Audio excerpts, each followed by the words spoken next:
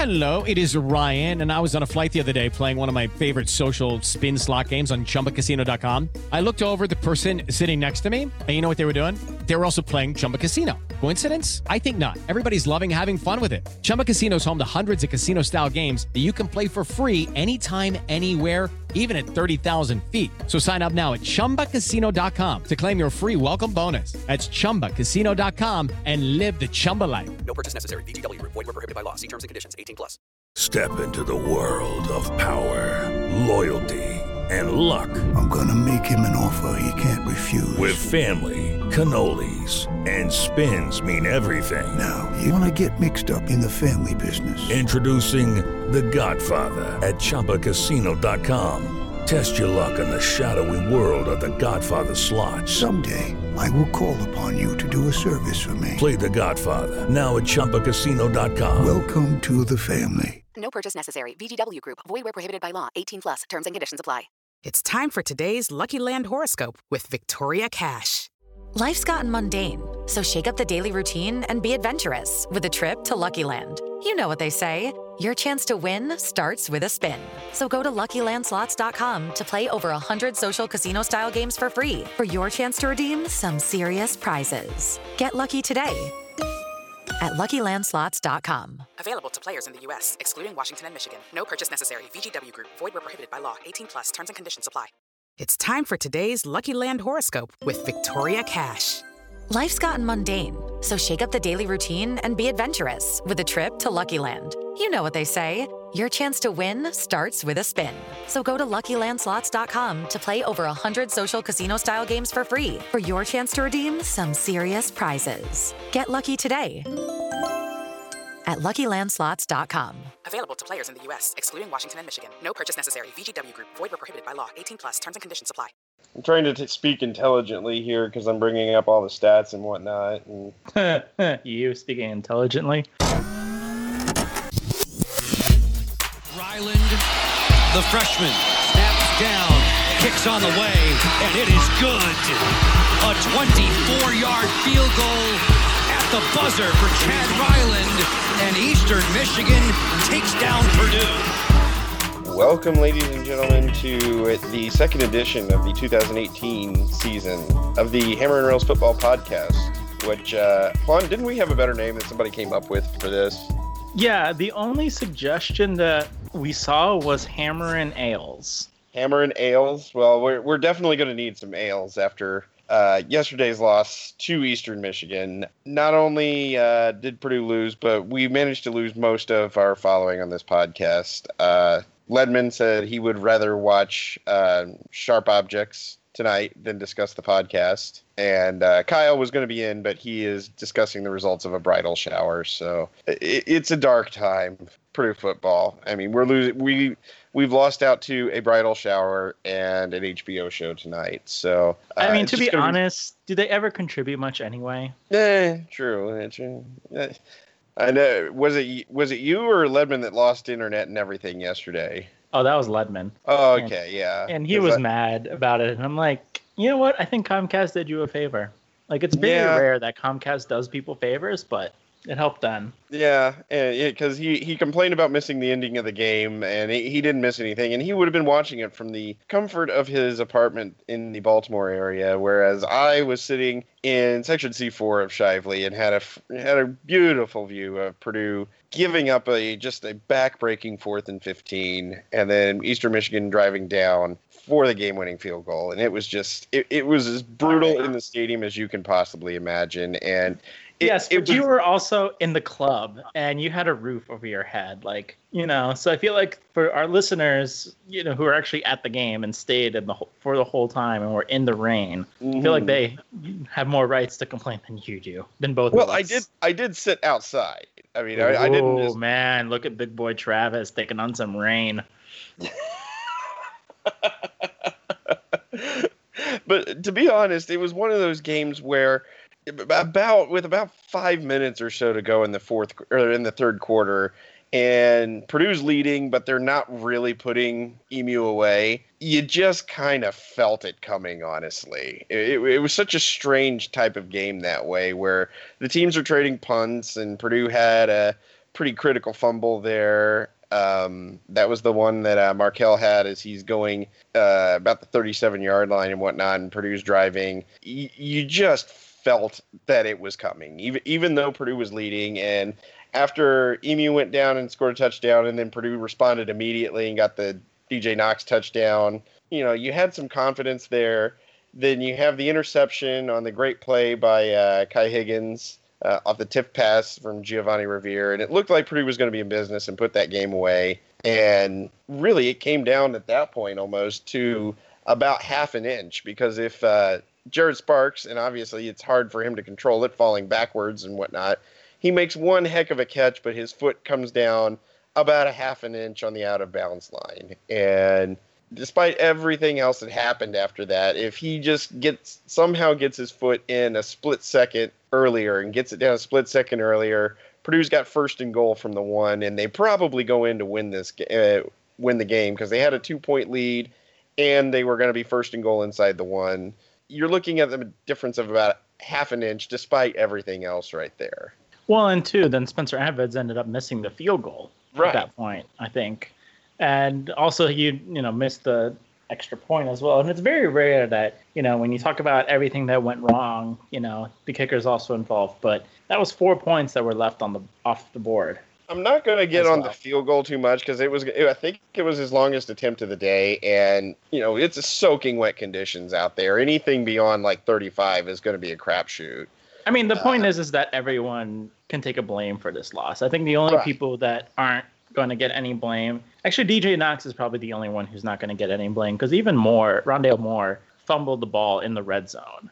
Right. And that was one of the 2 fumbles that Purdue lost. Yeah. So honestly, I think DJ Knox is probably the only one who shouldn't be running, suicides. And that really is, it really is, that's what makes it such a frustrating loss, because you can't just point to one thing and say, yes, that's exactly what caused the loss. The Northwestern loss, which we haven't really touched on yet, and this is our first podcast since the Northwestern game too. The Northwestern loss just kind of felt like you have the penalty at the end, but even if there is no penalty, there's no guarantee that Purdue goes down and scores. We had 2 chances before that, and we went 3 and out. We had already had a couple of chances to take the lead, so that's not as bad. Whereas this one, it was kind of death by paper cuts. You have the missed extra point, you have the missed field goal, you have Moore's fumble, you have Markell's fumble, you have a bunch of stalled drives, you have another big play that was kind of hidden there was when Moore breaks the big 53-yard run. He probably scores if he doesn't get tackled by Jared Sparks trying to set a block in front of him. Because, watching on TV, you could see Jared Sparks immediately putting his hands onto his helmet when he realized what he just did at that point. He was trying to set a block and just ended up getting in the way. And that's 4 points off the board, because if Moore scores there, it's a touchdown. We only managed a field goal off of that drive. Right. Then you have, the Sparks, and I'm not getting on Sparks at all. It's just, it was matter of fact. His foot came down slightly on the out of bounds line. It comes down in bounds. That's a huge difference. And then true, but the ball, from what I recall, was also just a tad, the ball was also quite high, so he was going up pretty high to get it, and he put forth the best possible effort on that catch. Right. I can't really be mad at him for slightly going out of bounds there. Right. Right. That's just bad luck and the bad time. And even the penalty that Cornell Jones got, the infamous shoving the quarterback down, which at first I thought was BS, but then I saw the replay and everything, and he shoves him as he's trying to get up, and that was crap. It was the right call. You don't do that in that position. Right. It was with about 2.5 minutes left, and I don't think Eastern Michigan had any timeouts, so they were probably going to go for it there anyway. Even though we gave them the first down, we still forced a 4th and 15. 3 plays later, we get yet another sack, and we force it for 4th and 15. You've got to make that play. You've got one play to seal the game, and we reverted to the Purdue of old of giving up a wide open first down over the middle, and that was just the game felt over at that point, really. Yeah, it was just bad. There's no other way to put it. And what I find annoying after the loss is people are like, well, we still have some of Hazel's recruits, and, the weather was bad, and Eastern Michigan's not as bad as they seem. But it's like, those are stupid excuses to be making. Like, this is year 2 under Braum. Like, we should be seeing the improvements. And yeah, you can use some of those excuses, but at the end of the day, this is a game that Purdue should have won. They were 17-point favorites going into this game. And got to give a lot of credit to Eastern Michigan. They're a much improved team over the last few years. Like, they went bowling in 2016, almost went bowling again last season, had it not been for a few bad breaks in some of their games that gave them a losing record. I mean, they've definitely improved, so they deserve credit for that win as well. But Purdue shot themselves in the foot. They should have won the game. And I'm sick and tired of the excuses of, Hazel hangover and this and that. Like, no, you got to suck it up and own the loss. Right. And this is a chance for Braum to prove himself, because great coaches and players, yes, they're defined by their wins, but they're also defined by how they respond to these losses. Mike DeFavo put a great article out today quoting some of the stuff after the Northwestern loss. And Braum said to them afterwards, it's like, if you don't want to play for a bowl game, just give me your pads now. And because at that point, it seemed like Purdue wouldn't win another game except for maybe IU. And, maybe that's what hopefully they're telling the players now. If you just want to quit on this season after an 0-2 start, then just turn in your pads. Right. Maybe that's what they need to do. And light a fire under everyone's ass. Yeah, and like you said, I do give a ton of credit to Eastern Michigan, and they were 5-7 a year ago, but they had 3 overtime losses and another 3 by less than a touchdown. So that's not a terrible team right there. Mac aside, that's a team that it knows how to play close games. They get in close games. They didn't have a lot of luck in said close games, but they're at least going to hang around, and that's exactly what they did yesterday. And, they really only had, I think, one mistake, and that was the interception, which wasn't so much a mistake as Higgins and Revere making one heck of a play. But other than that, they played a solid football game, and they managed to take advantage of enough Purdue mistakes and walked away with, well, they deserve the win. And just wait, maybe Eastern Michigan ends up going 12-0 and wins the MAC, and then they're in the playoffs. Just to say, suck it, UCF.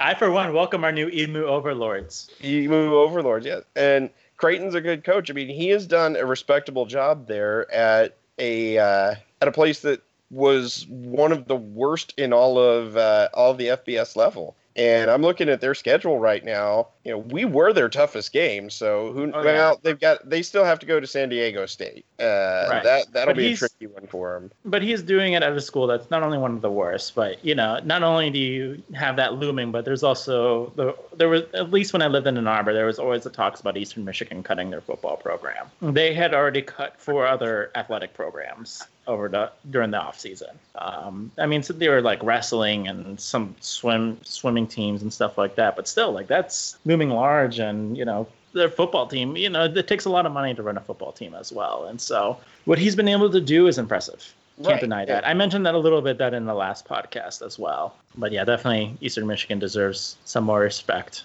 And as much respect as we can give them, it, like you said, it's still a game Purdue absolutely should have won. It's like, we play them again next week, I would still pick us to win, just because we were that close, and it took all of Purdue's mistakes. It took the weather. It took a 75-yard pass and everything else for them to win by a point. And it's just terribly frustrating. And now you're looking at a Purdue team where we're 0-2. It sucks. Most people had us at minimum 1-1 here, but you're 0-2 and you've lost 2 games by 5 total points, which, regardless of who you lose to, that's frustrating. That's terribly frustrating. You're looking at 2 plays, really, where you're 2 plays from 2-0 as opposed to 0-2. And it reminds me a lot of the 2002 season, where we finished regular season, I think, 6-6, and all 6 losses were, I think, by some absurd, like 22 points or something like that. It's frustrating, but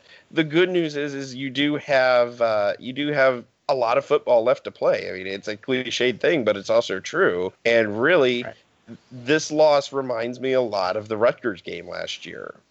Purdue ran the ball well. outgained the opposition, but gave up a big play, gave up another touchdown drive, and lost by 2 right at the very end. And, that Rutgers loss ended up lighting quite a fire for us and whatnot. So, well, I would say the Nebraska loss.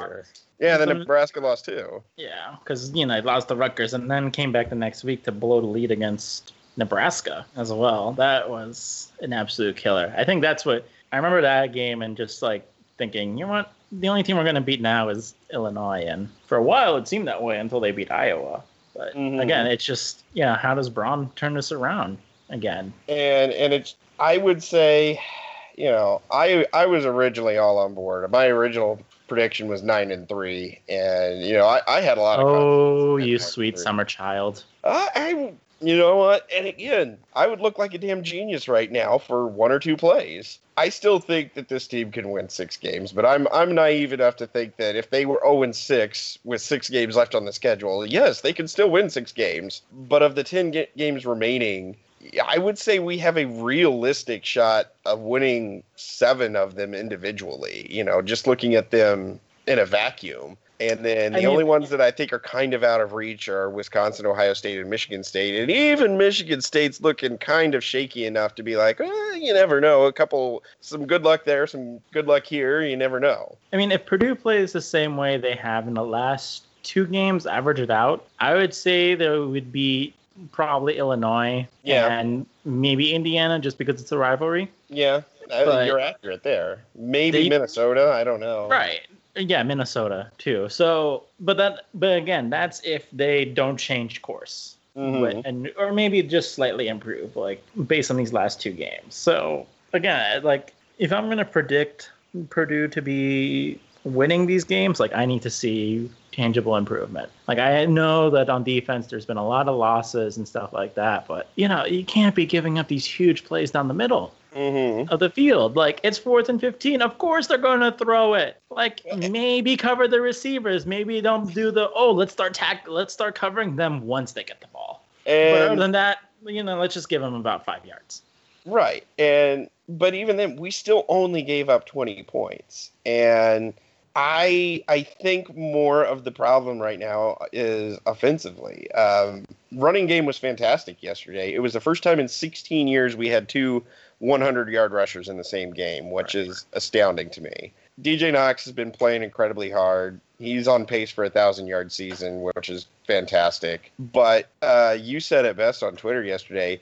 Last year, it seemed like Blau and Sindelar brought out the best in each other. This year, other than that drive Sindelar had for the touchdown just before halftime, and, again, you talk about the defense there, immediately giving up a field goal drive right after that. But other than that, Sindelar didn't really do a whole lot yesterday. No, neither one were impressive, and honestly, both of them have relied so heavily on Rondale Moore and the rushing game as well. Rondale Moore and Jared Sparks have 21 of our 44 receptions on the season. Yeah, that's not great. No. I don't know what else to say other than there just needs to be some serious improvement here. And I really think that Brom just needs to pick a guy at this point. We know what we've got with them, and I'm afraid he's going to get going back and forth with him last year. And for whatever reason, it worked last year. It's not working this year. He's stuck with Sindelar up until his 3rd interception as well. So it's not like, they have the fear of I'm going to get pulled because, Brom lets them stay out there and makes mistakes. But yeah, it's just things are just not working on both sides of the ball. I know you said that we only gave up 20 points as well, but at the same time, it gave up 31 to Northwestern. They only scored 7 points yesterday against Duke in a loss. We at least shut them out in the second half. The defense played well in the second half against Northwestern to give us a chance. Right. Yeah, we'll give them credit there. They did come out a bit more fired up, and at the end they were tired because the offense was not giving them enough time to rest. When your offense goes 3 and out back to back times, the defense doesn't get much time to rest there as well. So yes, I can't give them credit there, but you can't also give up a 30. Granted, 21 of those points came off turnovers, but still, let's not give them a 31-point head start here as well. Right, and it's almost like when the defense screws up it's even more impactful than it should be. It's like, yeah, they only gave up 20 points yesterday, but those two drives at the end of each half, especially the one at the end of the first half. I mean, I think I said it in my wrap. If they get a stop on just the first play with a minute to go, and Eastern Michigan had no timeouts. That's the other factor here that's so frustrating. If they just prevent the 13-yard run on the first play, Eastern Michigan probably takes a knee and goes into halftime. And they just let the clock run out. But because they gave up one play, it's like, oh, hey, we've got a chance to get something here. That kind of energized everything, and they were able to get down and get that field goal right before halftime. And then, you have the two critical penalties at the end of each game so far that I think the Northwestern one, obviously that one clinched the game, whereas the one against EMU just kind of kept it going longer and kept their drive going. But you got to be more disciplined than that. It's ridiculous. That said, we do have the Missouri Tigers coming to town this week. It's very interesting because I still view it as a winnable game. It was one where last year Purdue went to Columbia, Missouri, and shocked many people with a blowout 35-3 win. And I'm not expecting that again. But, I mean, this is a team that, for whatever reason, last season, we matched up with them really well. And, they're coming in at 2-0. They have a win over FCS Tennessee Martin 51-14, and then yesterday they beat Wyoming 40-13. So they've got 2 wins over some marginal competition, and they've had a strong offense in that. But again, this is a team that we ended up beating last year pretty easily, and it will be very interesting to see what happens. I think it's kind of a must-win, not from the is Brom going to get fired or anything, but just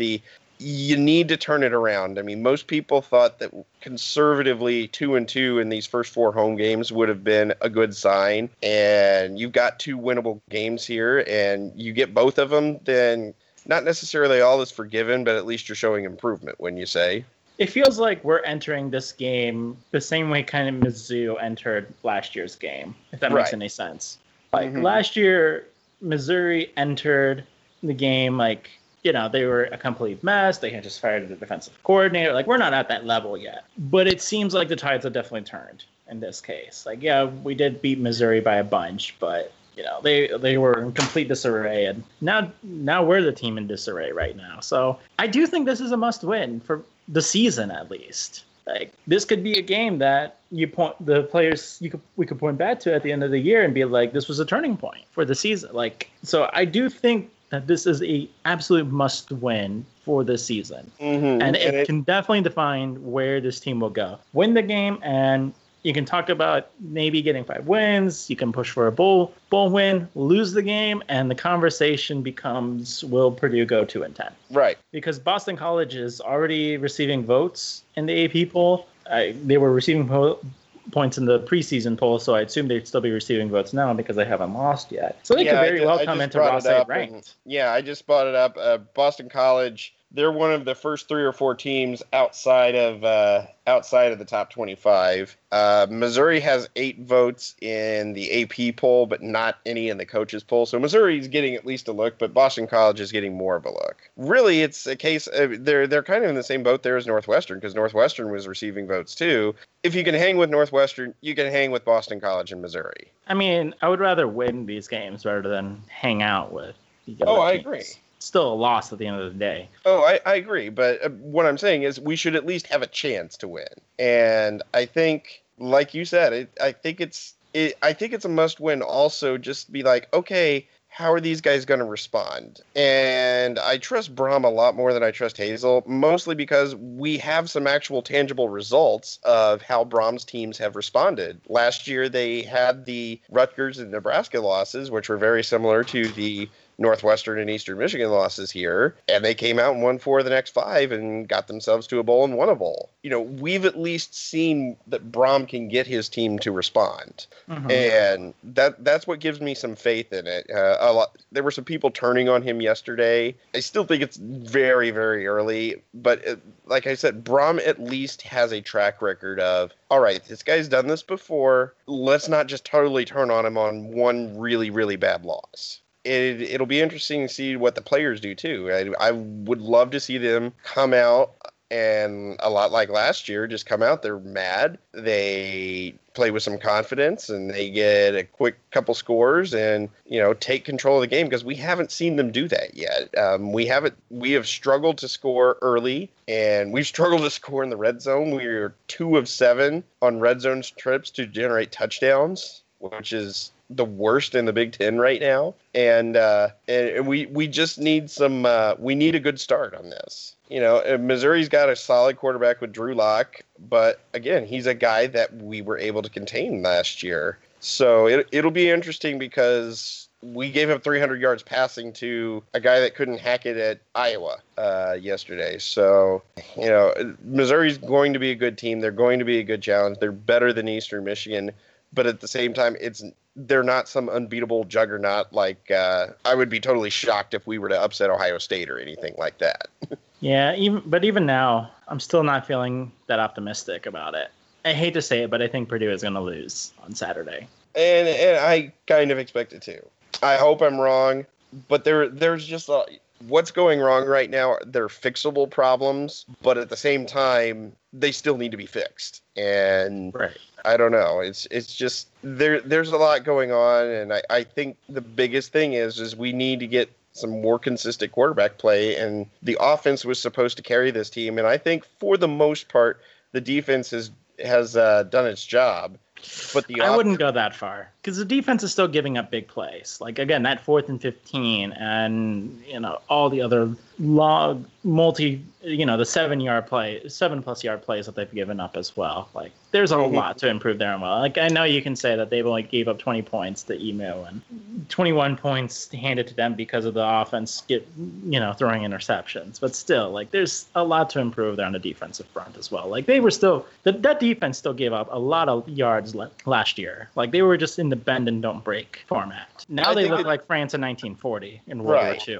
I think that, let me rephrase it then. I think the defense has played well enough that if the offense were performing at the expectations that we had before the season, we would be doing a lot better. And, Of course, that's easy to say because, we needed 5 more points against Northwestern and 2 yesterday, and we'd win. So, that's easy to say. It's a mess, but I have faith in Brown turning this around, but I want to see it. Yeah, I'm not going to proclaim that's going to happen, but I want to see it. I have the faith in him turning it around. It may just mean we have to be a little bit more patient and wait for what should be a solid recruiting class coming in this year, which is going to be 25 spaces better than any recruiting class he's working with of the 5 that are part of the roster right now. And I know people are worried about him losing said recruits. I think, if anything, it shows that they can come in and play immediately. And Brown's going to give him a shot. This is true, but got to work with what you have as well. Right. I mean, the unfortunate thing is right now our best defensive end is across town playing his senior season at West Lafayette High School and legally can't come over and play for us yet. But at the same time, we can't just wait till next year and hope we fill up the field with a bunch of freshmen. Right. You got to develop some leadership this year too. Right. And it's a strange balance because it's like you kind of feel like this is a bit of a gap to fill in for next year, and then you still need to develop the leaders for next season while those freshmen make their freshman mistakes and everything else. So, it's hard to think long-term like that, but at the same time, it's also exciting to think long-term like that. Unlike Hazel, when you're just like, if he has about 15 guys that are 2-stars, surprise everybody. But this is a problem that every college coach is going to face. Granted, it might be a bit more extreme for Braum because, what Hazel had left and all of that. But, it's not a unique problem. It can be overcome. Right. It seems like we're in a good position. We're building a good position for about 2020 or 2021 right now. It's just going to be hard it's hard to keep your eyes on that in the interim, and you still want to win and be competitive in the interim too. Right. And I think we'll see that. I mean, I don't think we're just, even if we have the nightmare and finish 2-10 this year. I don't think it's a we get blown out in every game type of 2-10. It's going to be one of those frustrating, we lost to Missouri by 6. We lost to Boston College by 3. We lost to Minnesota by 7 on the road, and just... It's like 2009 all over again. Right. Yeah, you said it exactly right there. 2009, we went 5-7 and could have easily been 10-2. Right. But it is what it is. But to end this podcast tonight on a more positive note, and referring to players that came out of nowhere, perform well above their recruiting rankings, our beloved Drew Brees, our Lord and Savior, Breezes, is actually closing in on some NFL all-time marks, which is just incredible to say. It was amazing that I got to see this kid play as a redshirt freshman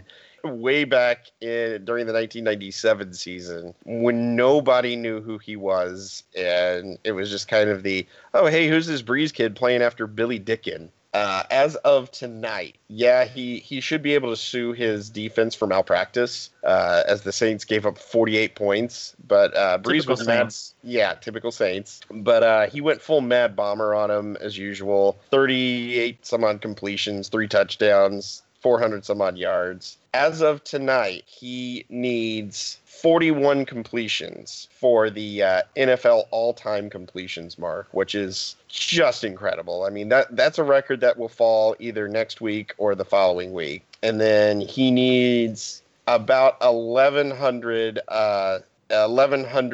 more yards or so to get the all-time NFL yardage mark. And again, those are just impressive numbers. And I know that a lot of these records are getting, just astronomically high, because if you look at like the passing yardage mark has been broken a couple of times here within recent seasons. Dan Marino used to have it at 61,361 yards. He's now 5th, and Peyton Manning broke it by 10,000 yards. The 4 guys that have passed Marino have been active within the past few seasons. So it's just amazing to see that our guy is closing in on being essentially the greatest of all time at his position. But he's probably going to hold that record for a while, once he gets there, because I don't know what other quarterbacks there would be right now in the NFL that could possibly surpass it, other than maybe Tom Brady if he plays until he's 102. That is the thing, is he's kind of in a race with Brady. He was coming into today, he was tied with Brady on the touchdowns mark because he needs 48 more touchdowns for the touchdowns record too. That's more likely going to fall next season. But Brady is behind him by about 4,000 yards. And then in terms of completions, Brady is behind Breeze by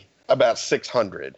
So you're looking, as you said, these are records that are going to stay for a while. The only one that might have a semi-decent chance of catching him, again, would have to stay around. Matt Ryan's at 3,600 and change in completions. And these are also marks that Breeze hasn't set yet. He's going to finish this season. There's a strong chance he's going to play next season as well. So, like you said, they will likely stay for a while unless Brady catches him. Yeah, and it's just amazing to think what Breeze has done playing on some very crappy teams. He was at the Chargers for a while, and, Chargers are going to be the Chargers. The Saints have never, outside of maybe their Super Bowl run, they've never really had a great defense either. So he's been slinging it all over, and if had the Saints had a decent defense, perhaps Breeze could have one or maybe even a third Super Bowl, or one more or 2 more Super Bowl wins. And it's really hard to win more than 2 Super Bowls. I mean, there's a couple of guys that have 2, like Roethlisberger has 2, Manning has 2, but even Favre, for all he did, he has 1 Super Bowl. I gotta give a ton of credit to Brady with 5, and then he's played in, I think, 8. which is obscene. But we also know that Brady is not going. He wouldn't be who he is because he has always had a Purdue player on the team with him. If he didn't have Purdue guys, he wouldn't be shit. Right. Well, and also, New England has realized that, it's very helpful to have a very good team around you. Oh, yeah. I honestly, Brady is good. I can't deny that. But honestly, I think he gets way too much credit for what the Patriots have done. Like, the Patriots have always had a great defense as well. They have an amazing offensive line that have been able to keep Brady, protected for a lot of it, and a great offense around him. Like, I want to see Tom Brady play on the Browns. And if he can take them to the playoffs, then I will say that Tom Brady is the best football player that has ever existed. But as long as he stays in his cushy job with the Patriots, I'll admit he's a great player and deserves to be in the Hall of Fame. But, I think the team around him is the reason why he has 5 rings.